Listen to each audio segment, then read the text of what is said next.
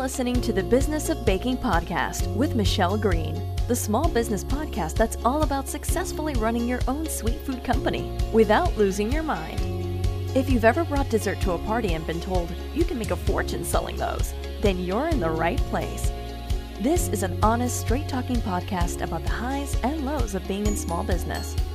Fueled by late nights, crazy client stories, and a permanent sugar high, we're going to listen, share, and learn our way to sweet business success. Here's your host, writer, speaker, recovering cake decorator, and incurable sweet tooth, Michelle Green. Hey everyone, welcome to the Business of Baking podcast. I'm super excited today because not only do I get to talk to somebody awesome, but I get to fangirl all over the place. Today I'm going to be talking to Georganne Bell. You might know her a little bit better as LilaLoa from LilaLoa.com. I'm super excited to be talking to a cookier today because I know you guys are used to me talking to cake legends, but today I get to talk to a cookie legend because after all, this is the business of baking. You could be baking cookies, right? So among other things, Georganne is part of a military family. She's a mom to 4 kids, all under the age of 10, which of course makes her just legendary in my mind. Anyway, she wrote the Cookie Companion book, which came along with its own set of cookie cutters as well. She's also made custom cookie cutter designs for Anne Clark. She's a CookieCon presenter. She was the Cookie Connection Educator of the Year in 2015. She's a Craftsy instructor. She teaches in-person classes. Somewhere in there, she manages to run a blog pretty much full time. And basically, she's an all-around cookie goddess. And we should all aspire to be her when we grow up. Pretty much is the plan. Well, that's my plan anyway. I need you at my house, like just telling me this every night when my kids are like, I hate you. I'm just going to repeat this. You're going to be like, but Michelle thinks I'm cool, right? So but Michelle said. Exactly. But Michelle said. So I'm excited to speak to Georganne today, not only because she obviously has this amazing career and reputation in our shared industry of baking, but also because I have often wondered how cookiers make money. And I know that sounds really kind of funny to say, but it's because I look at cake and I think, yep, it's this huge item and it's a centerpiece for an event or whatever. And it's, although it's not easy to get people to pay for stuff, it's not all that hard either because it's easy to see a value in something that's like 3 feet tall. But when we're talking about cookies that are like 4 inches long, I always wondered about that. So I'm excited to be talking to a cookier and hear how they do it on the other side of the tiny product. So this is a blog about the business side of baking. And so I promise that I will not ask you for help on that infamous chocolate cookie recipe. The funny thing is that chocolate cookie recipe, I have seen it, I think 10,000 times in 10,000 places. And I'm sure you get a million emails from people going, is bleached flour the same as white flour or whatever?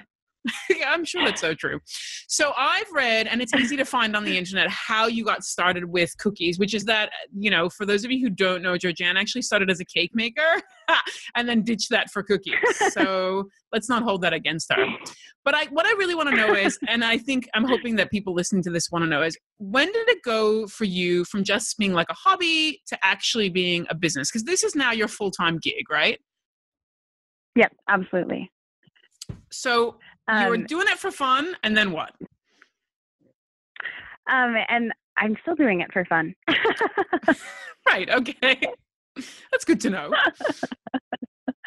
No, I mean, I just got probably more obsessed with it over time, and it took over more of my life, and then here I am. I mean, I don't know that, if you ask me, when did you, when did this start working for you? I would tell you, maybe 2 weeks ago. It's never at a point where I'm like, I am awesome. I have hit my goal. I am just good to go. It's always just something that I love decorating cookies, but I also love sharing how I do it. So I think for me, I'm always trying to figure out, how to do that better. And it just kind of worked out that it turned into a business. It wasn't my intention to start out having a successful blog. It just kind of turned into that, which is awesome for me. And then over time, again, I just constantly reevaluating how I can do it better, the little things I can change. And, like you said, now I'm teaching, I have a book, I have a blog, and it's just kind of awesome. It kind of is the understatement of the century. It's extremely awesome. I actually went and looked at your blog a couple of days ago in preparation for this interview, and I got totally lost in there for like hours. And just in particular, those videos, I'm like, wow, I could so do this. I could like make graduation scroll cookies now or whatever. I was very excited. See, that is my goal. That is my goal, to convince people that they can do it. It's like I'm hypnotizing you with my video tutorials. You can do it. You can do it. Here's the thing, Georganne, confession time. I know I can do it. Whether or not I actually do it is like a whole story, really. So you would say that there's no point where you kind of went, yep, I'm now doing this as a real full-time legitimate gig. Because one of the things a lot of creative people struggle with is this feeling of being a fraud. I hear this a lot. Michelle, I feel like I'm a fraud. My customers are going to find out I don't really know what I'm doing. When it comes to business, I'm just flying by my pants. I get a lot of people who are actually quite intimidated of me, actually, and they don't want to admit to me that they're just bullshit, they're just rubbishing their way around figuring out their pricing. So do you ever feel that? Do you ever feel like, I don't really know what I'm doing? I'm just kind of hoping it turns out okay. Always. Like every single class that I teach, I think, oh, I hope people walk away from that happy instead of wondering what they signed up for. I think that as creative people, when we do create, it's a piece of our soul that we're putting out there, and you don't sell your soul. You know what I mean? So to say that like that's a business, we're always kind of like, I kind of like it. I feel like if I'm legit, like I have to hate it. So since I still like it, like, am I really legit? Like even I mean, I don't feel like I'm legit, and I do a ton of stuff, but I think I will always wonder, like, is that good enough? Is that right? Will people appreciate it? Because it's that little piece of me that I'm putting out there. Like it's me. Like, do people appreciate me, not just my craft, because that craft is part of me. Do you think it feels kind of wrong? I think everyone struggles with that. Do you think it feels kind of wrong? Yes, right? From something like, you just like doing? Of something you love. Yes, like you should just be doing it for free, right? Well, I just like want to know. Just be doing it and enjoying it. I want to know who's the person who is like, work is something you have to not like. What? Right? I don't know that Can't you love it? Yeah, I think you can love it, actually. So tell me a bit about... I mean, that's like everyone's dream, though, right? Like, to love what you do. It just seems, I think, wrong because so many people hate their job. It's like so trendy to be like, oh, I hate my job. It's the worst. And then you're like, I love my job. I'll just pretend like I don't, but I do love it. I completely love my job, actually. But I have to say that I never had a time in my life where I hated my job, because I could always see that maybe I don't necessarily like the details of this job, but it's getting me to the next thing. So I see every job. Yeah, the progress. Yeah, I see every job in life as a stepping stone to another one. So I never really hate. Yeah, I've only had a couple of times where I've really hated stuff, and then I tended to leave after like 5 minutes. I'm like, I'm over this now. Right? Like, why do something you hate? Really, right? So good for you. Even though we can't pinpoint a point in time where you felt like you're legit, because you're still looking for that, LilaLoa is now your full-time business, yes? Yes, absolutely. Do you do private orders at all? I do still take custom orders, but it's pretty rare, and they have to be like themes that bring joy to my heart, and they also have to coincide with days that aren't already flowing with my endless blog tasks. I actually do feel like the luckiest girl in all the land, because I really, really enjoy being at that point that I have flexibility to take the orders that I love, or to just pass on the orders that kind of make me cringe inside. And so basically, I do what I want. Right. Well, no wonder you love your job and feel like you're faking it, because you do whatever you want. Okay, so the income for LilaLoa, though, would come from a number of things, right? So we've got Craftsy, yeah, we've got book, and the reason I'm bringing this up is because I am of the opinion that certainly cake makers can no longer rely only on private orders to make them a living. I think it's too. Yeah. I think it's too challenging with the number of other people that are out there. I think it's also too challenging from a seasonal point of view. Cake, cookies not as much, but cake is very seasonal. High season for us is when the weather's good, right? So that's like summer and spring.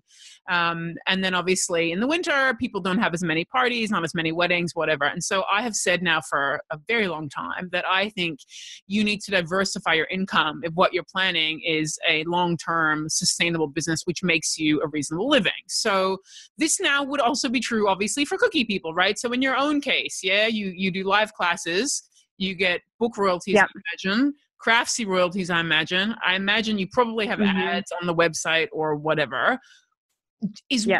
So you probably have, I haven't actually listed them all, but you probably have 6 or 7 different forms of income, but is the blog the main one? Like the blog itself, the main one? I think it's a toss-up right now between live classes and my blog itself. And the blog itself income, the top 2 revenue streams. Right. And so the blog itself income comes from advertising mostly? Yep, exactly. So there is a lot, and I don't mean to get all controversial on you. Actually, I kind of do. Please do.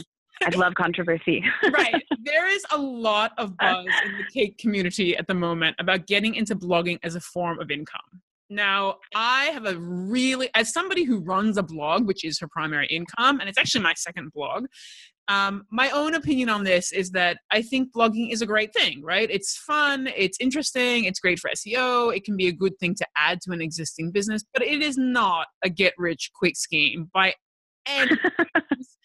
In my opinion, it takes a really long time. I know you're laughing, so hopefully that means you agree with me. But it takes a really long time to build an audience. It takes a hell of a long time to craft a blog post, right? It's not just the post, it's the pretty photos and whatever. And there's a certain amount of consistency you have to devote to it. I mean, if you're going to start a blog and write 1 article every 3 months, well, you're not building that audience. And then there's marketing behind that. You can't just write a blog and hope if I build it, they will come kind of thing.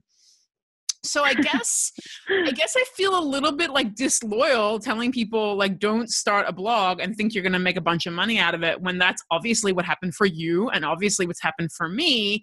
But I'm curious what you would say to these cake makers who now think that blogging is like, I don't know, the second coming. The next big thing. Well, that's what I mean, like you and like you said, though, I mean, it's super tricky because, it is kind of awesome. I mean, I get to be a mom all the time and have a career at the same time, but it does come at a cost. And that cost is time and hard work and sleepless nights. And I think that anyone who starts a blog solely for the purpose of monetizing it and getting rich is going to be absolutely miserable. You have to have a passion for it. The work itself has to bring you joy, or you'll never be able to keep it up long enough to actually make money blogging. Because, like you said, like it can be like an alternate revenue stream, but it doesn't happen right away. The first month that I started monetizing, I was 3 months into my blog and I made $1.76 in advertising.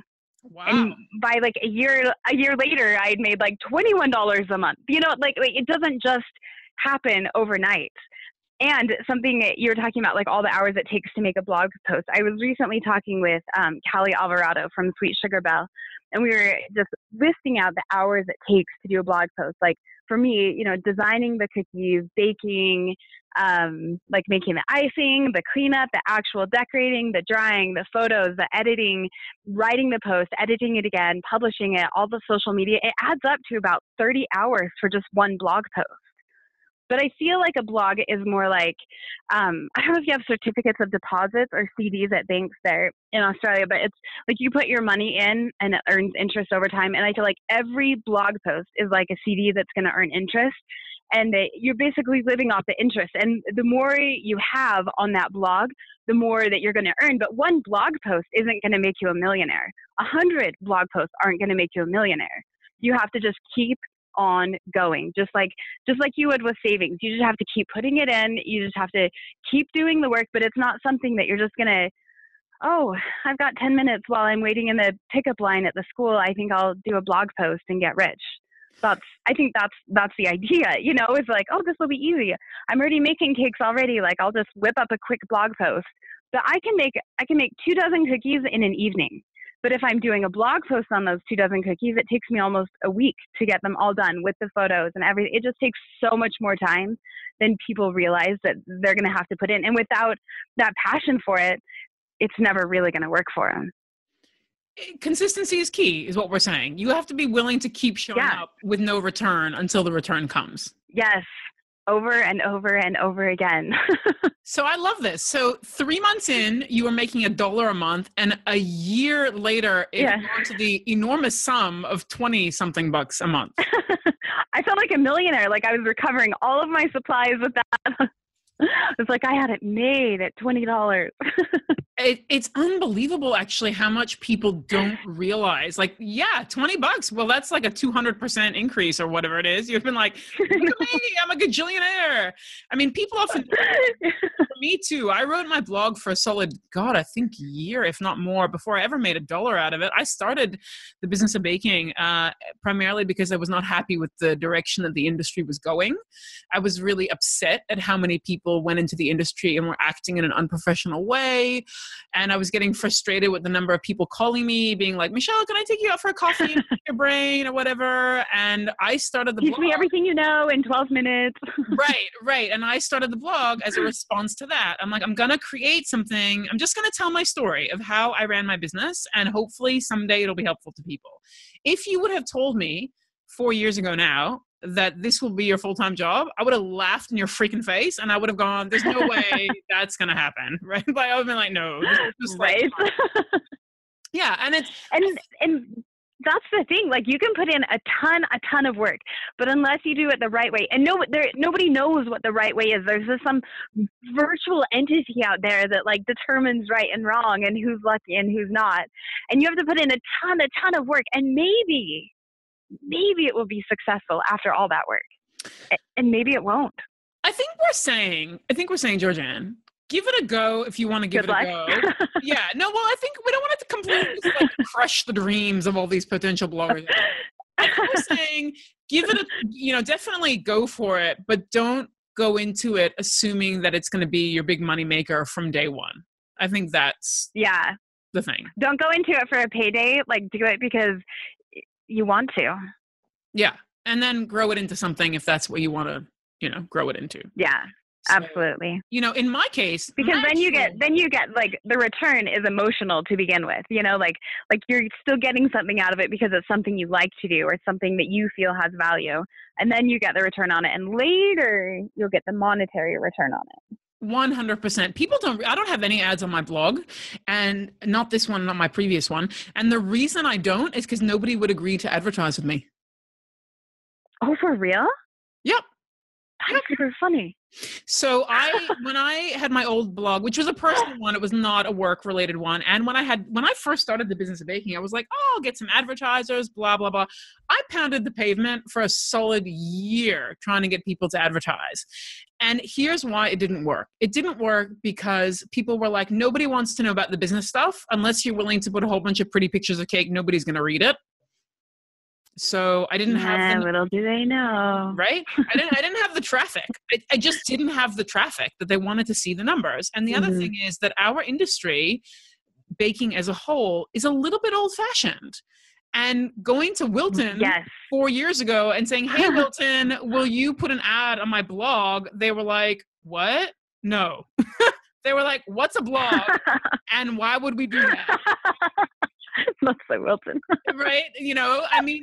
God bless Wilton. I love them. I started my career using all Wilton products, but I went to them and I was like, listen, I have all these people who are going to keep buying your product. It did not work. I went to, dozens of companies, and every single one of them was like, what is a blog? And why would anybody want to know anything about business? And I'm like, you kill me.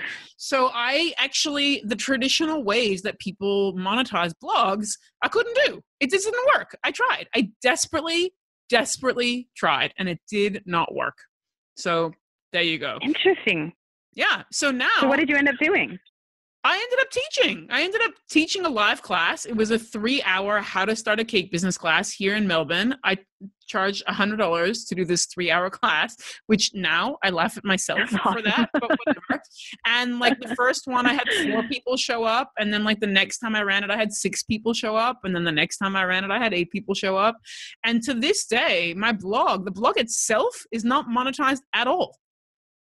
I do not make a single dollar from the actual blog itself. Every dollar I make, which now feeds my children and educates them and whatever, comes entirely from things I do around the blog. So live classes and the book and Craftsy and all that kind of jazz. It's basically a business card. Yeah, a really time-consuming, expensive, super fun card. Which is Slash baby. which the book was as well, by the way. Like, I think books are just like a really expensive business card as well, but Yes. worth it. So sometimes, you go the route of traditional blogging or blogging income, and it simply does not work. And, in the case of yourself, I know Shauna McGreevy does this. I know Sharon Wee does this. A lot of you guys have like the Amazon links to products at the bottom of your posts. And that's another form of monetization. I can't do that because the best I can link to is like a book about how to market. I can't really link to a spatula. It doesn't work for me. Here's a pencil. It's my favorite kind. yeah. Here's some like cool stationery. Like it just doesn't work for me. So there you go. Sometimes you have a blog and the blog earns income, but not from the actual page. It's virtually impossible for me to link to anything. So I had to go and create other things that link to it. But I'm telling you, literally, do you know how many, I look at it now, send so many embarrassing emails to like Wilton and Satin Eyes, everybody you can think of, basically going, please, can you like take out an ad for like $50 a month? None of them would do it. None, not one. Bet you they're all shaking their heads now. Good for you for trying. Yeah. Well, you know what? I didn't know any other. At the time, I joined a lot of like blogging groups and stuff like on Facebook, and I read the book Pro Blogger. If anybody out there wants to blog, I highly recommend reading that book. Or joining the Pro Blogger network, which is just well worth joining. So I read Pro Blogger, and I, looked at all these groups, and everybody was like, you need a media kit, and you need to like start asking people to advertise. Oh my gosh. That didn't know. I tried all of this stuff. It didn't work. I tried for months. Yeah, there's definitely no one size fits all for blogging. Not at all, right? So now when people ask you, Georganne, what you do now, what do you say? Do you like, I'm a teacher, I'm a blogger, I'm a baker, I'm a writer? Like, what do you say? When people say, what do you do? Like strangers, what do you say? I tell them I make cookies a lot. Seriously? I actually avoid it. I avoid explaining what I can do if I can help it. Just because you have to use like tons of words, and then you kind of come off sounding like you're something that you're not. But if people press me, then I'll say something like, I teach people to make fancy decorated cookies. I tell them I do video and picture tutorials, and that I teach classes. So mostly I emphasize the teaching part of it, but also the cookies. So you are wandering around like Salt Lake City, and people do not know that you are like kind of a big deal.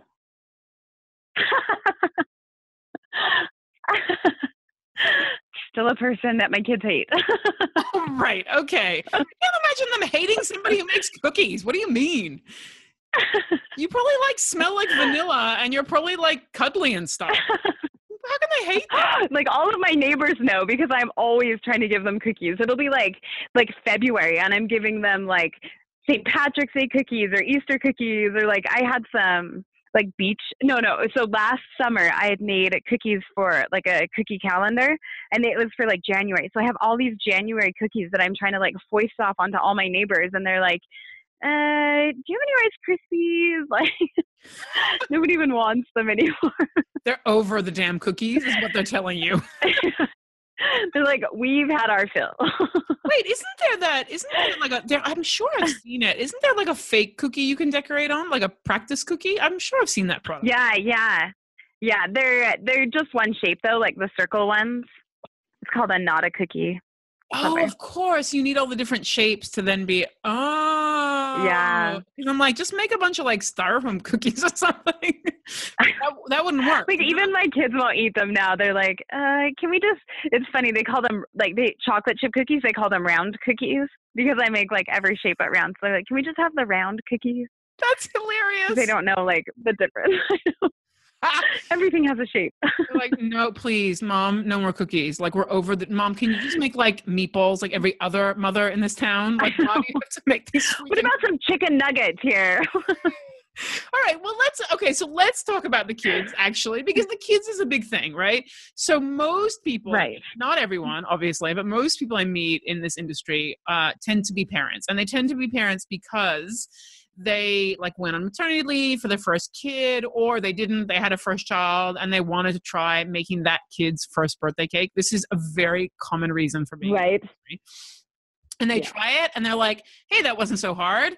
Or they take it to the party and some other mom is like, you should sell You should totally sell these. right?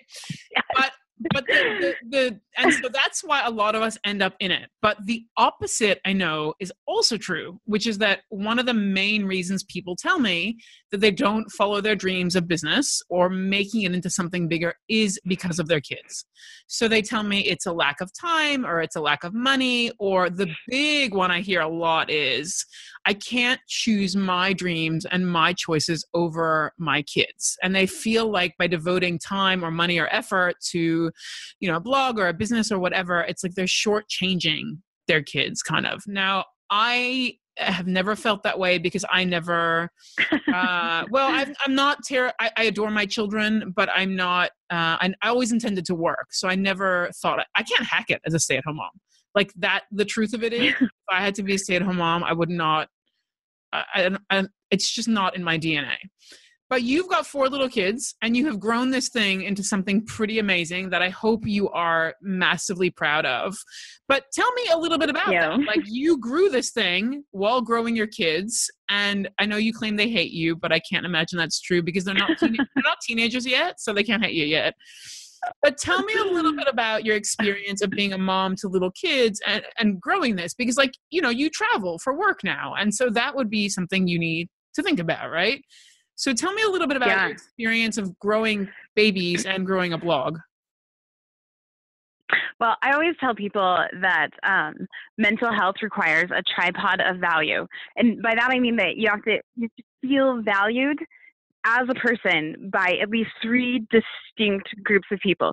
So for me, I have my family, which I love fiercely, and I have my church, and then I have the cookie community, and it makes me a whole person.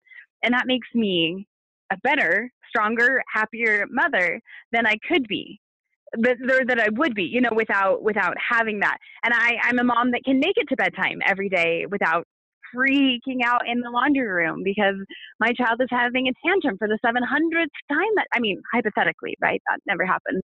But it has been a struggle to balance my time because, as you know, kids require basically every spare second and every spare thought for the rest of your life.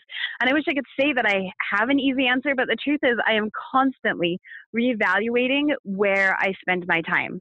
And I'm always trying to figure out what the best way, like, to do work versus spending time with my kids so that they still get the best part of me and not just the leftovers, which I think that's where mom guilt comes in, is that you think that if you spend any time at all doing something else, then your kids are getting the leftovers.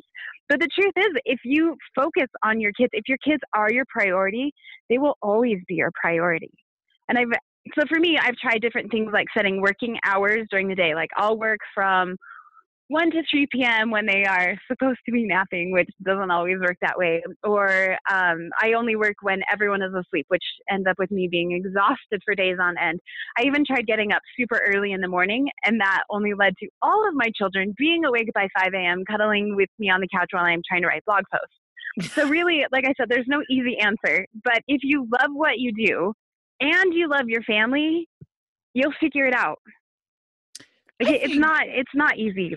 But if it makes you happy, it makes you happy. And you being happy makes your kids happy.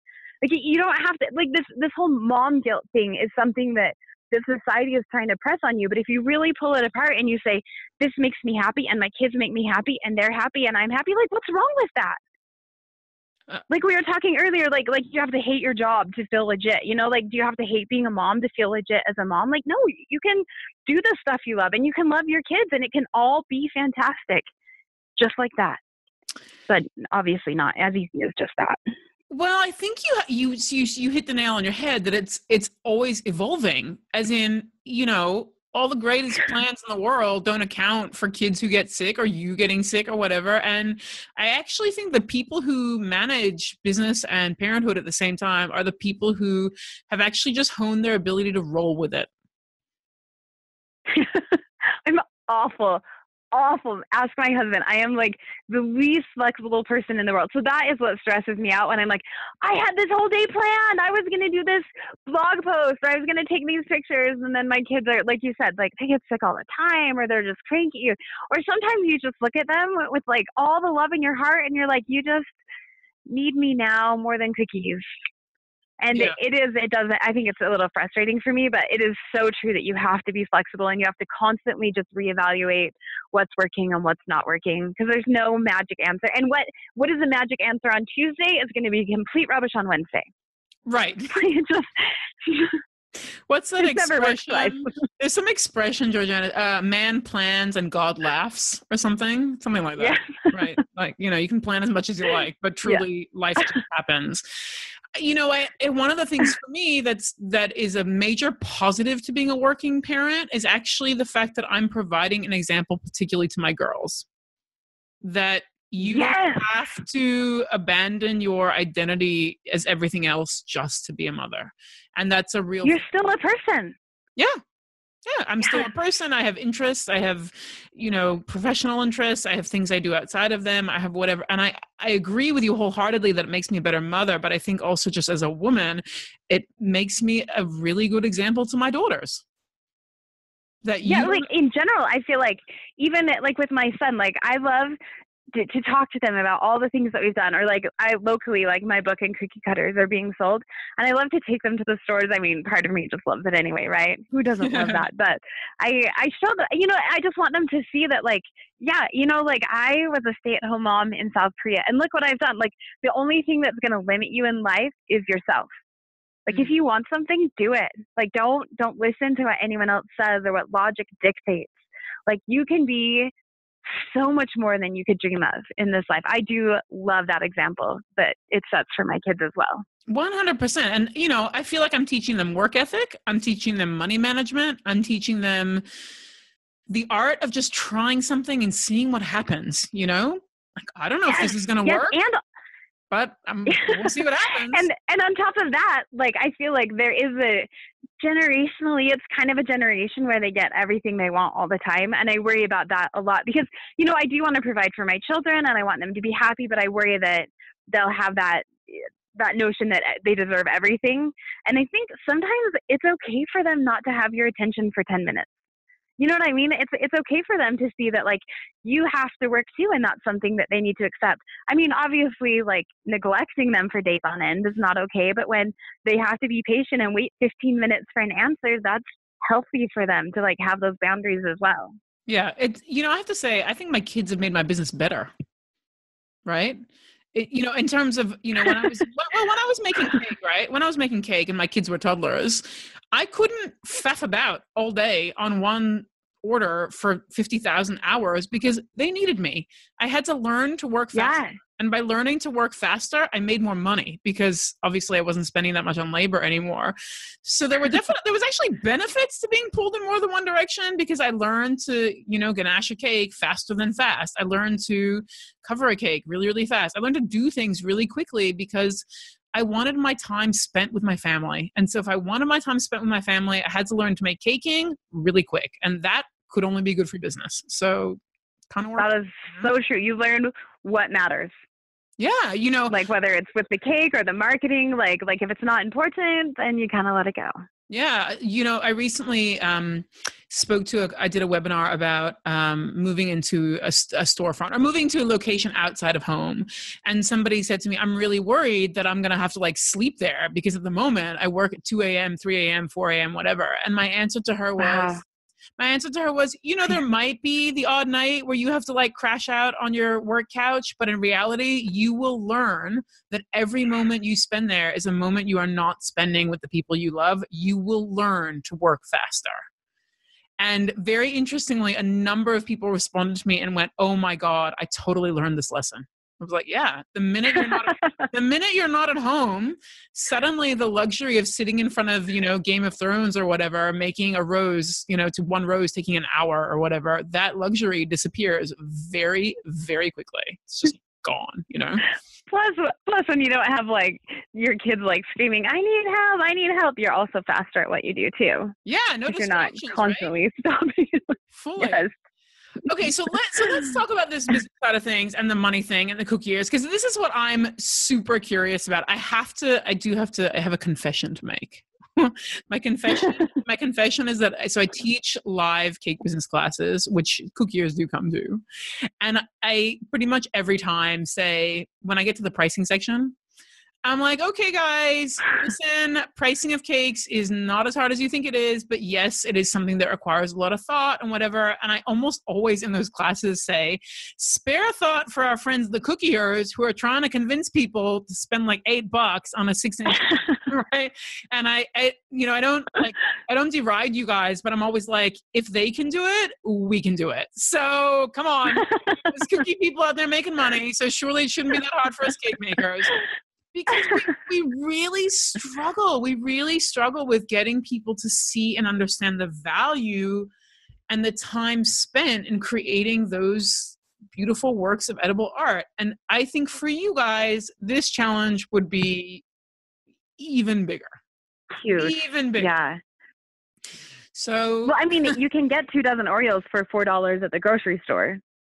Right. So And look, why would you pay $45 for a dozen? Right. And they're going to be gone in 10 seconds, right? I don't get this. So yes.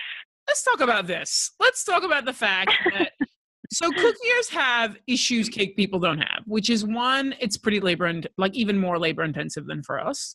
I mean, you guys have to make like 15 colors for one cookie. And then let's not even talk about all the different tips you got to use.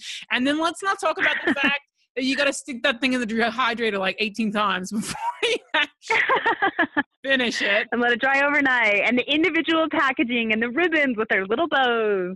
Right. And then you have like butter bleed. And then you have like, you had a little bit too much water and that whatever. So your red dots on the white icing oh my God. Like the amount of respect I have for people who do what you do is astounding, because I've actually noticed a lot of times with cookies, you guys make it and it looks all perfect. And then like the very last step, something bleeds or something cracks or something, like you guys. With faces, like putting the eye on.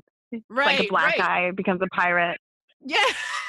Exactly. So let's talk about the money in cookies. How do you guys get around this issue? This would be a big issue. Like cookies are expensive because it costs a lot to produce them. So how do you guys get around this pricing thing? I mean, are there people out there, Georganne, making a full-time living just from custom cookies? Surely there are. Yes, absolutely there are. And those are the people, they realize the key is not spending your time trying to convince people that your cookies are worth as much as you charge, but they find the people that already agree with them. Because if you think about it, like some people won't pay more than $20 for a pair of jeans, right? And then there are people who will pay happily $700 for one pair of jeans. Those are the people you have to find. Because there will always be people in the market for cheap cookies that just want the cheapest thing out there. And there will always be people making cookies. Like there are people who charge like $12 for a dozen. And that's $1 a cookie. That's not okay. Beyond, right? And it's beyond ridiculous. Like you spend like 20 hours making those. Like why would you charge $12 for it? But there are people looking for those cookies and there are people making them. And that's unfortunate. That's the way it is though. But you have to realize that not everybody, like they're not your audience. Like the people who like email you for a quote and they say, oh, I was hoping to spend $200 on 300 cookies. Like that's not your market. That's not your audience. Like just keep going. And like the more you value your cookie, the more you're going to find the people that value them as well. That's really all that they can hope for, is to find the people that already value them, because you're not going to convince somebody that's like out there looking for Oreo priced cookies that $45 a dozen is a deal. Like you're not going to convince them of that. You just have to find good customers and then, word of mouth and like looking out there, like boutiques or advertising at like garage sales or Craigslist, not always a good idea. Worst idea ever is what we're actually saying on that one. Yes. Like doing sales, or like everyone who wants to, like the big thing here in America is that everyone wants cookie decorators to donate their cookies. Like, oh, it's such a good cause. Like I probably get like 2 to 3 requests on a weekly basis for me to donate cookies to some worthwhile cause, which, like they're honestly worthwhile causes, but like donating, cookies is never going to get you more business. You know, like, we'll tell people your name, but like what you're telling people is that you give cookies away for free. And, you know, like people aren't going to want to come and pay you for cookies that clearly you give cookies away for free. Like, you have to build like your pricing reputation. Like, people who pay for your cookies happily are people who are going to pass on your name to people that they're around. But people who like begrudgingly pay your prices, they're never going to like recommend you to anyone else either. It is a tricky business and there's no magic bullet for it. But the key really is to remember that you have value. Your cookies have value, and to wait for the right people to come along. How much does it annoy me that we're doing this on sound? Because I feel like if you were sitting next to me, I'd give you this like big hug and be like, you are my people. And then we'd braid each other's hair and eat chocolate. Yes, but we would not eat cookies or cake, just quietly. We would be like, no. I feel like maybe not chocolate either. Maybe savory things. I can never get enough chocolate. I'll be honest. Okay. Me neither, but let's not tell anybody all our secrets. So basically, you know, what you said there is what I have spent the last 4 years of my life teaching, which is that you can't just slap a price on there and think that, yeah, people should so understand it. I hate it when people say to me, why don't my customers just get it? I'm like, because you're looking. Why should they? No, that's a question. And why should they get it? Like that's your job, you know, like make awesome things that awesome people want. Well, and also part of your job is going to find those right people. And you are hanging out and buy swap. Don't stand outside Walmart trying to sell your cookies. Correct. And if you are hanging out in buy swap sell groups, or if you are spending all your time, you know, lamenting the fact that nobody will ever pay me, honestly, I think what you're failing at is not running a business. What you're failing at is understanding that part of being a business owner is going out there and finding the right people and marketing to the right people, not just marketing to whoever walks down the road. You know, it's not. Yes. It's not if you build it, they will come. It's you build it, then you go tell them it's there. And then they come. And then you grab them by the hand and walk them to your store and put it in their hands and say, now pay me. Right. Exactly, right? So I think we forget this. We think we can just make beautiful things and people can come up and, you know, everybody will love it. It doesn't work that way. You know, to return just briefly to the blog conversation, you can't just write blog posts and hope that that's it. You have to actually then go tell people, hey, if you read my blog, you should come and see it, whatever. We don't understand or we don't appreciate that. We all got into this gig because we like the making, but we stay in this gig because we learn to become good at the making and the talking about it or the selling it or the marketing it or whatever word you want to use, really. And I think that makes people uncomfortable to put their creation out there and to say, this is worth something, because like as a whole, like as human beings, we're kind of taught not to be like prideful that way. And I think that people think that marketing is being like, I'm freaking awesome. Look at this. You should pay me tons of money. But I mean, that is marketing. And that's what you need to do. And you need to get over that weirdness of of feeling bad about like putting yourself out there like that. I think that's difficult for a lot of people. And if that's super difficult for them, they can have somebody else help them with the wording so that they're using, you know, like someone else is saying that it's amazing or awesome. And that sometimes that's easier for people than just putting it out there about themselves to begin with, because self-marketing is awkward to begin with. It is awkward. My feeling on that is that's, you know, going up to somebody and saying I'm awesome is just one form of marketing. If that doesn't work for you, find a form that does work. You know? Yeah.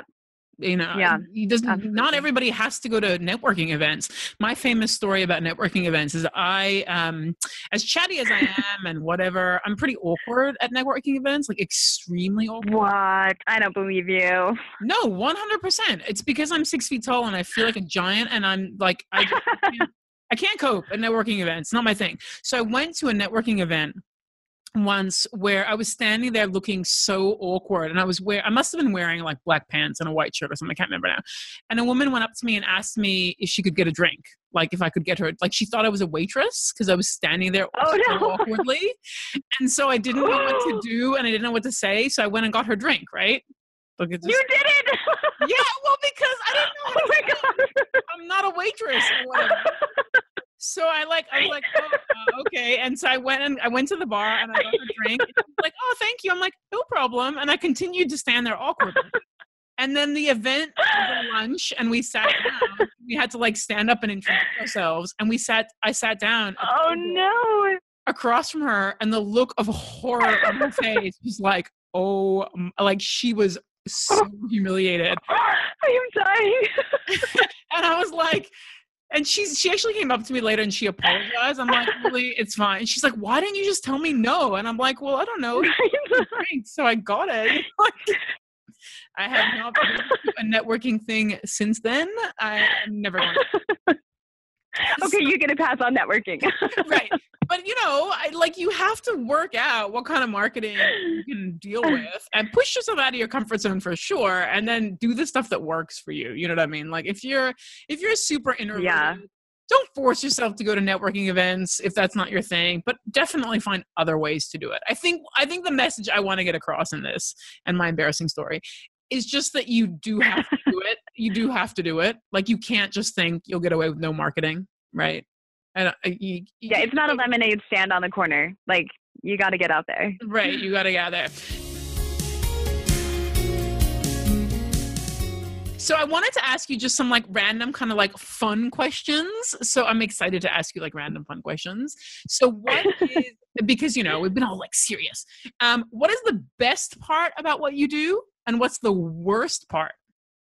And you have to tell us the truth. Okay? Like pretend you just like suck down a truth-telling pill. I don't have an option. Right. I want to know like the real truth here. Like, come on, Georganne, lay it on me. Like, what is the best part? It's probably the easiest one to answer. And then the worst part. Well, yeah, the best part is obviously the easiest. It's hands down connecting with people. When I started decorating cookies and blogging, I lived in South Korea and I was alone. Like I was a young mom. I had young kids in a foreign country. I didn't speak Korean yet. And my husband was gone with his job for weeks on end. And I started blogging and it like literally brought the world into my living room. And I want to make sure that I never lose that. Even now I try to answer every comment and every email I get, because to me, people are the reason why I do this. People matter, like that's the best part, is that I get to still connect with people. And I have this whole community of people. I have this leg of my tripod that makes me happy on a daily basis. So like even like when I post my blog, like each post and then I like put it up on social media, it's that connecting that I love the most. The worst part, trying to get rid of all the cookies? Probably. Oh, well, it's a toss-up between trying to eat healthy when I have cookies around all the time and the late hours, because when it comes down to it, I am a mom of 4 kids and I am a person with, I have a husband, I have friends, I have a real life, and that will always come first. And sometimes that means that my cookie life starts at 11 p.m. when everyone else is finally in bed for the day and all I want to do is sleep. But if I want to make it happen, then it has to happen, in the middle of the night when everyone's sleeping. That's probably the worst part. It's just making myself do it when all I want to do is go to bed. But you know what, Georganne, that's a choice. As in, you choose to keep it going, and you also choose to be a full-time parent. And so therefore, sometimes that means making the hard choices. Right. And so what you're saying is I do this to myself, right? That's what you're telling me. Yeah. But what I'm telling you is that's an indicator of how important it is to you. So I'm actually, it's true. I'm 100% supporting and applauding your crazy late nights, because I'm of the belief that if it's important to you, you'll make it happen. And if it's not, you'll make excuses. So it's true. It's true, because clearly the eating healthy, the running every day, like I don't make time for that. So. Right. But I think but cookies. Well, we choose what's important to us. And if we're let's draw a really long bow here, right? When we talk about pricing and our products, if it's not important to people, they want to spend $12 for 12 cookies. Yeah. If it's important to them, then $48 a dozen or whatever it is, no big thing, because it's something they value. And when you value something, you will dedicate time and money, and you will sacrifice sleep and whatever it takes. Right. By all means necessary, right? Yeah. So I actually really applaud that. So I thought I'd ask you one question about cookies. I know I said I wasn't going to ask you anything like specific cookie, but I feel like I need to. So you've been creating cookies since about 2010, which means 7 years of cookies, which I feel is like 10 billion cookies. But this means that you have seen a lot of cookie trends come and go, and you've started some yourself.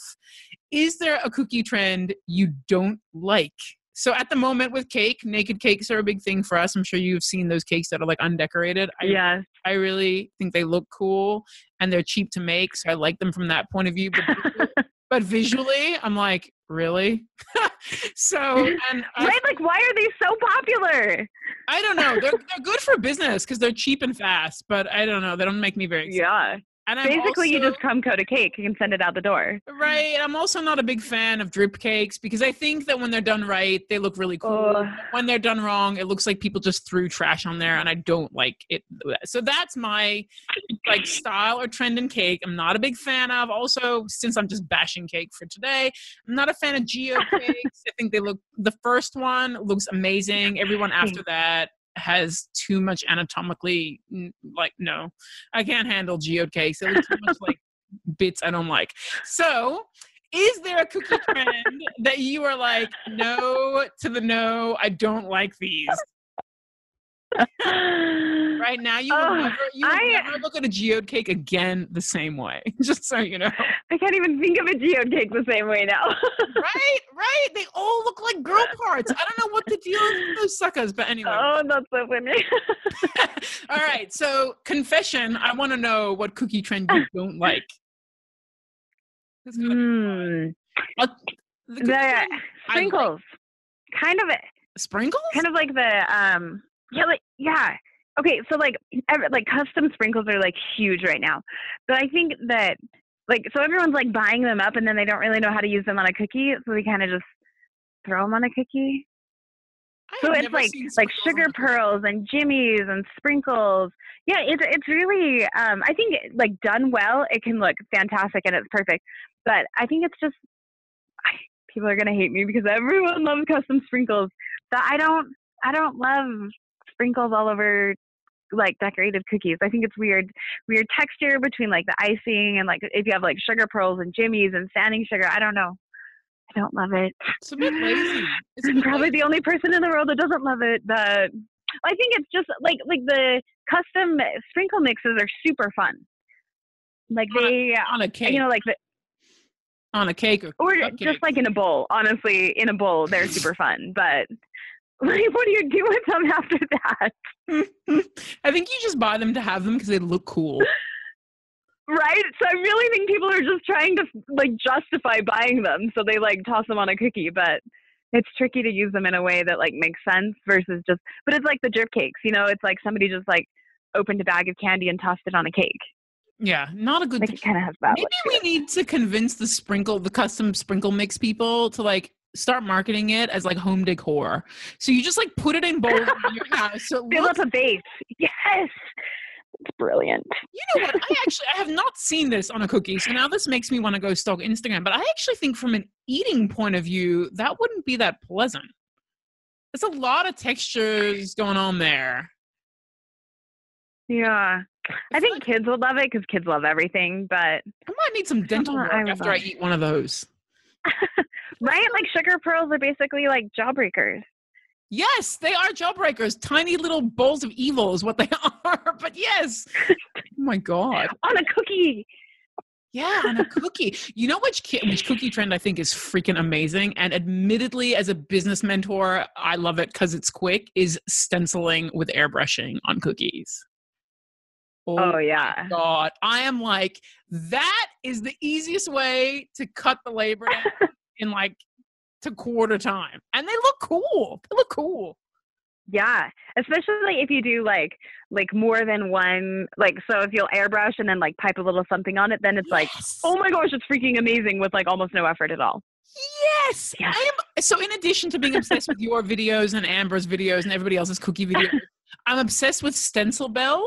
I don't know if you know Stencil Bell. Oh, yeah. Oh, my God. Yeah. I'm like, let me just watch those videos all day long. Like, obsession time. Have you met her? She lives in Sydney. I have not met her. It's not super close, right? Well, no, it's only like, half an hour flight, but I'm in Sydney plenty of time. You know what? I'm going to put that on my bucket list of things to do is meet her. Well, I guess she's not in Sydney. I think she's an hour outside of Sydney, but you guys should totally meet up. Road trip, man.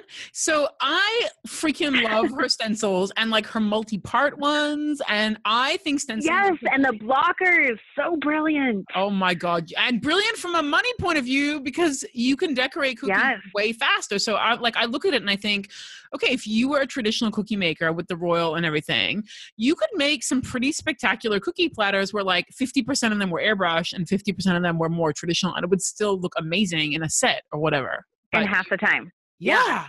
So cool, right? I'm obsessed with the whole. Yes. I'm obsessed with that whole. The cookie videos. Actually, just briefly, from a social media point of view, I actually think cookiers are way ahead of the curve. You guys are way ahead of the curve from leveraging video and social media. I think you guys have done that brilliantly for a long time, way better than any other food. Way better than any other foodie group out there, I think. So yay cookiers on that. Okay, if you could go back, like mesmerizing videos. Oh my God, I'm obsessed, man.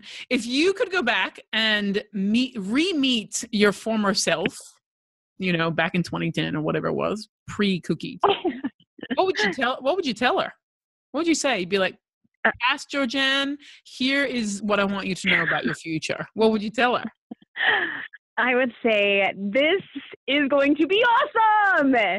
Because at the time, I was so, okay, secret time right here.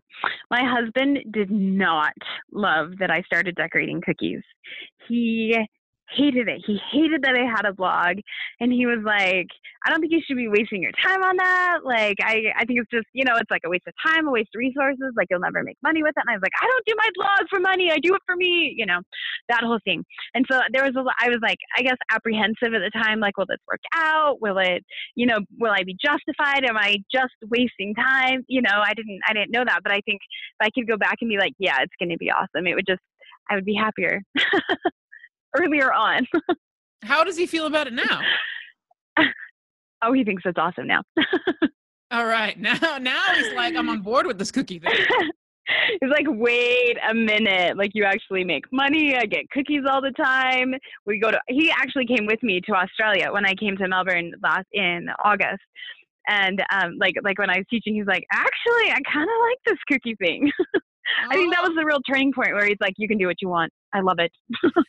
Suddenly he worked out that there's benefits for him in this whole thing. And he's on. He's like, wait a minute. That's hilarious. Usually with male partners, and I am generalizing here a little bit, but usually with male partners, the sticking point is the money. As in they're not supportive until they see the money coming in or like that, they get to travel with you or something. And they go, oh, this isn't so bad. Suddenly they're super supportive when there's like money or something coming into it. Because I think they just don't feel the same emotional payback. Someone once told me that men feel the need to be respected and that women feel the need to be loved. And again, that's a broad generalization. But I feel that that's true. Like with blogging, like women love to be loved and men are like, who cares? Yeah. But like the financial aspect of it or like respect or like when I taught at CookieCon, then my husband was like, yeah, you're awesome. Like it's that like respect aspect of it that he finally got, like how I feel value from having a blog or from decorating cookies. But yeah, I don't think this is the challenge for me doing what I do is that I have to tell people that you actually need both. You do need, you're going to run this as a business. You can't do it kind of for the love only. It has to be for the love and the money, because the money allows you to both love your customers better. It allows you to love your children better, as in you can provide for your family or whatever better. Like the money for me is not the only thing. It's the money and the love. And sometimes one is bigger than the other, but they both have to be there for me in order for me to feel like the business is worth it. So yeah, and if you don't have both of them, eventually you're just going to get burned out. Oh, like and then it'll be over. Like, and either way, like if you have just the love, then you'll get burned out. Or if you're just getting money and you don't love it, then you'll get burned out. Like if you don't have both, for sure, it's not going to last. Well, I think if there's too much love and not enough money, you start to feel really resentful. And if there's too much money and not Yes. enough love, you start to feel like a factory. So there has to be, like I said, The right balance. yeah, for me at different times, those things are proportionally a little bit different. Like sometimes I need it to be about the money for the next 6 months. And then once I've sorted that out, I can be more about the love. So for me, sometimes those things, they're not necessarily equal. And at different points in my business, different things have been important to me, but they've always both been there, which I think is what has kept me doing it, for sure. And see, that's what makes you a lucky person. Yeah, right. I don't know if I'd call it luck. I'd call it hard work and a willingness. Less. How about that? Yes. Maybe a little bit of luck. But mostly I think, I always tell my kids that I'd rather run the race and come dead last than not run the race. And so my whole life is like that, where I'm just like, I'm going to try this and see if it works and see what happens, right? I'm going to try this and see if it works and see what happens. But I'm constantly trying stuff because I'm like, well, if I don't try it, then I've already lost. So what's the point of that, So right? Like I live my life thinking I could do that. Yeah. Maybe I can't, but I'll let somebody else, or I'll let myself prove it to me that I can't do it before I think that I can. Yeah, right. Maybe I can. Georganne, you would probably call that in part, and please correct me if I'm wrong, but you would probably call that in part faith, right? Like having faith. And I'm not religious, and churches are not part of my life or whatever, but I have my own kind of faith that's much the same. You just sometimes have to believe and go for it and see what happens. That's it. And sometimes it's confidence too, that could work. Yeah. A lot of times I say to my husband, I'm like, I don't know how I'm going to make this happen. I truly have no idea. I just know that I'm going to do it. Like, I just know I'm going to make it happen. But somehow I will. Somehow I will. And, the truth is that usually the journey to get there is almost always not what I thought it would be. But the end result always works out all right. Right? Well, so far. Sometimes it's a complete failure, but then you move on. Well, when it's a complete failure, I think you kind of get up and you dust yourself off and you're like, yep, screw that. And you try something else. Yeah. And you're like, okay, next thing. Right. Okay. And the thing is, the lessons you learn from the failure almost always make the next thing better anyway. So, All right. Yeah. He was at the light bulb, right? The guy who invented the light bulb. He's like, I've just learned 77 ways that didn't work. Yeah, or whatever it was. Yeah. A lot of ways it didn't work, which got him to the one that did work. Right? Actually, that would be true for you cookie people too, because you're like, okay, that bit of piping didn't work. Scrape it off. That bit of piping. Garbage. Right, garbage.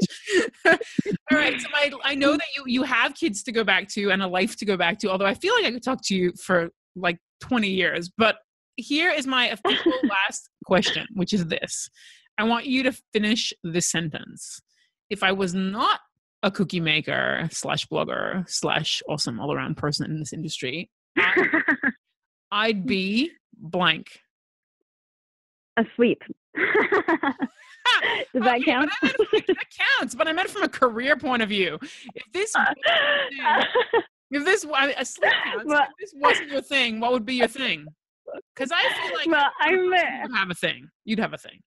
It's true. Like, I'm a creator. There's just something in me that compels me to create, to make, to do. So I'd probably be refinishing furniture or writing a food blog or learning how to do that fancy calligraphy lettering stuff. Ooh, lettering's big now. Right? Hand lettering is so pretty. I actually bought a class that would teach me how to do it, but I have no time at all. So there's it. But someday when I break my arm and I can't make cookies, then I couldn't do it. No, you need to come up with a design that requires you to do it on cookies. Ooh, there you go. I'm currently learning how to make watercolor roses because I want to paint those on my cookies. Well, see? Just an excuse. I think if you can relate everything back to a cookie, you'll kind of be okay, right? Actually, I feel like any skill in the world, you just have to be like, how can I stick this on a cookie? And then it'll suddenly become more important. It's so true. I'm like, I think carpentry, if I could just somehow. You know what? You can cut your own custom cookie shapes with a bandsaw or something. See, there we go. I can build 3D houses out of cookies. Well, hey, Julia Usher does that. She builds some crazy stuff. She does. It's true. Yeah, and there's a girl called the Cookie Architect. Like, she's an architect, and she builds, like, actual buildings out of cookies. Naomi Weld. She's a real architect in real life, and she's a cookie architect. She's both. I've interviewed her, actually. She's amazing. I know. Very cool. She's so fun, right? All right, gorgeous Georganne, thank you so much for being a guest on the podcast today. I think we all learned a lot, including that cookiers have exactly the same problems that cake makers do, which should come as no surprise to anyone because baking is baking, and baking is baking, really, and business is business is business. But I really appreciate your time today. You've been absolutely amazing. For those of you who want to know more about LilaLoa or Georganne herself, when I put this on the blog, you will have notes, links, whatever, so you can stalk her on social media as much as I stalk her, or purchase her Craftsy class or her book or any of the other amazing things she has created over the last 7 years of being in the cookie biz. For those of you who are like, okay, Michelle, I'm already obsessed with cookies, well, just kind of keep going. I feel no need for you to stop, really. Show notes will appear on baking.com, and you can follow both Georganne at LilaLoa.com, LilaLoa.com, but we'll put the link. You got it. Good job. Thank you. Took me a minute there. But we'll see you guys on the blog and on social media. Thank you, everybody, for listening today. And as always, have an awesome week. Thanks for listening to the Business of Baking podcast. You can find show notes, links, and other fun stuff for this and previous episodes at thebizofbaking.com. Until next time, may your oven stay evenly hot, your ganache never split, and may you always be in the business of being awesome.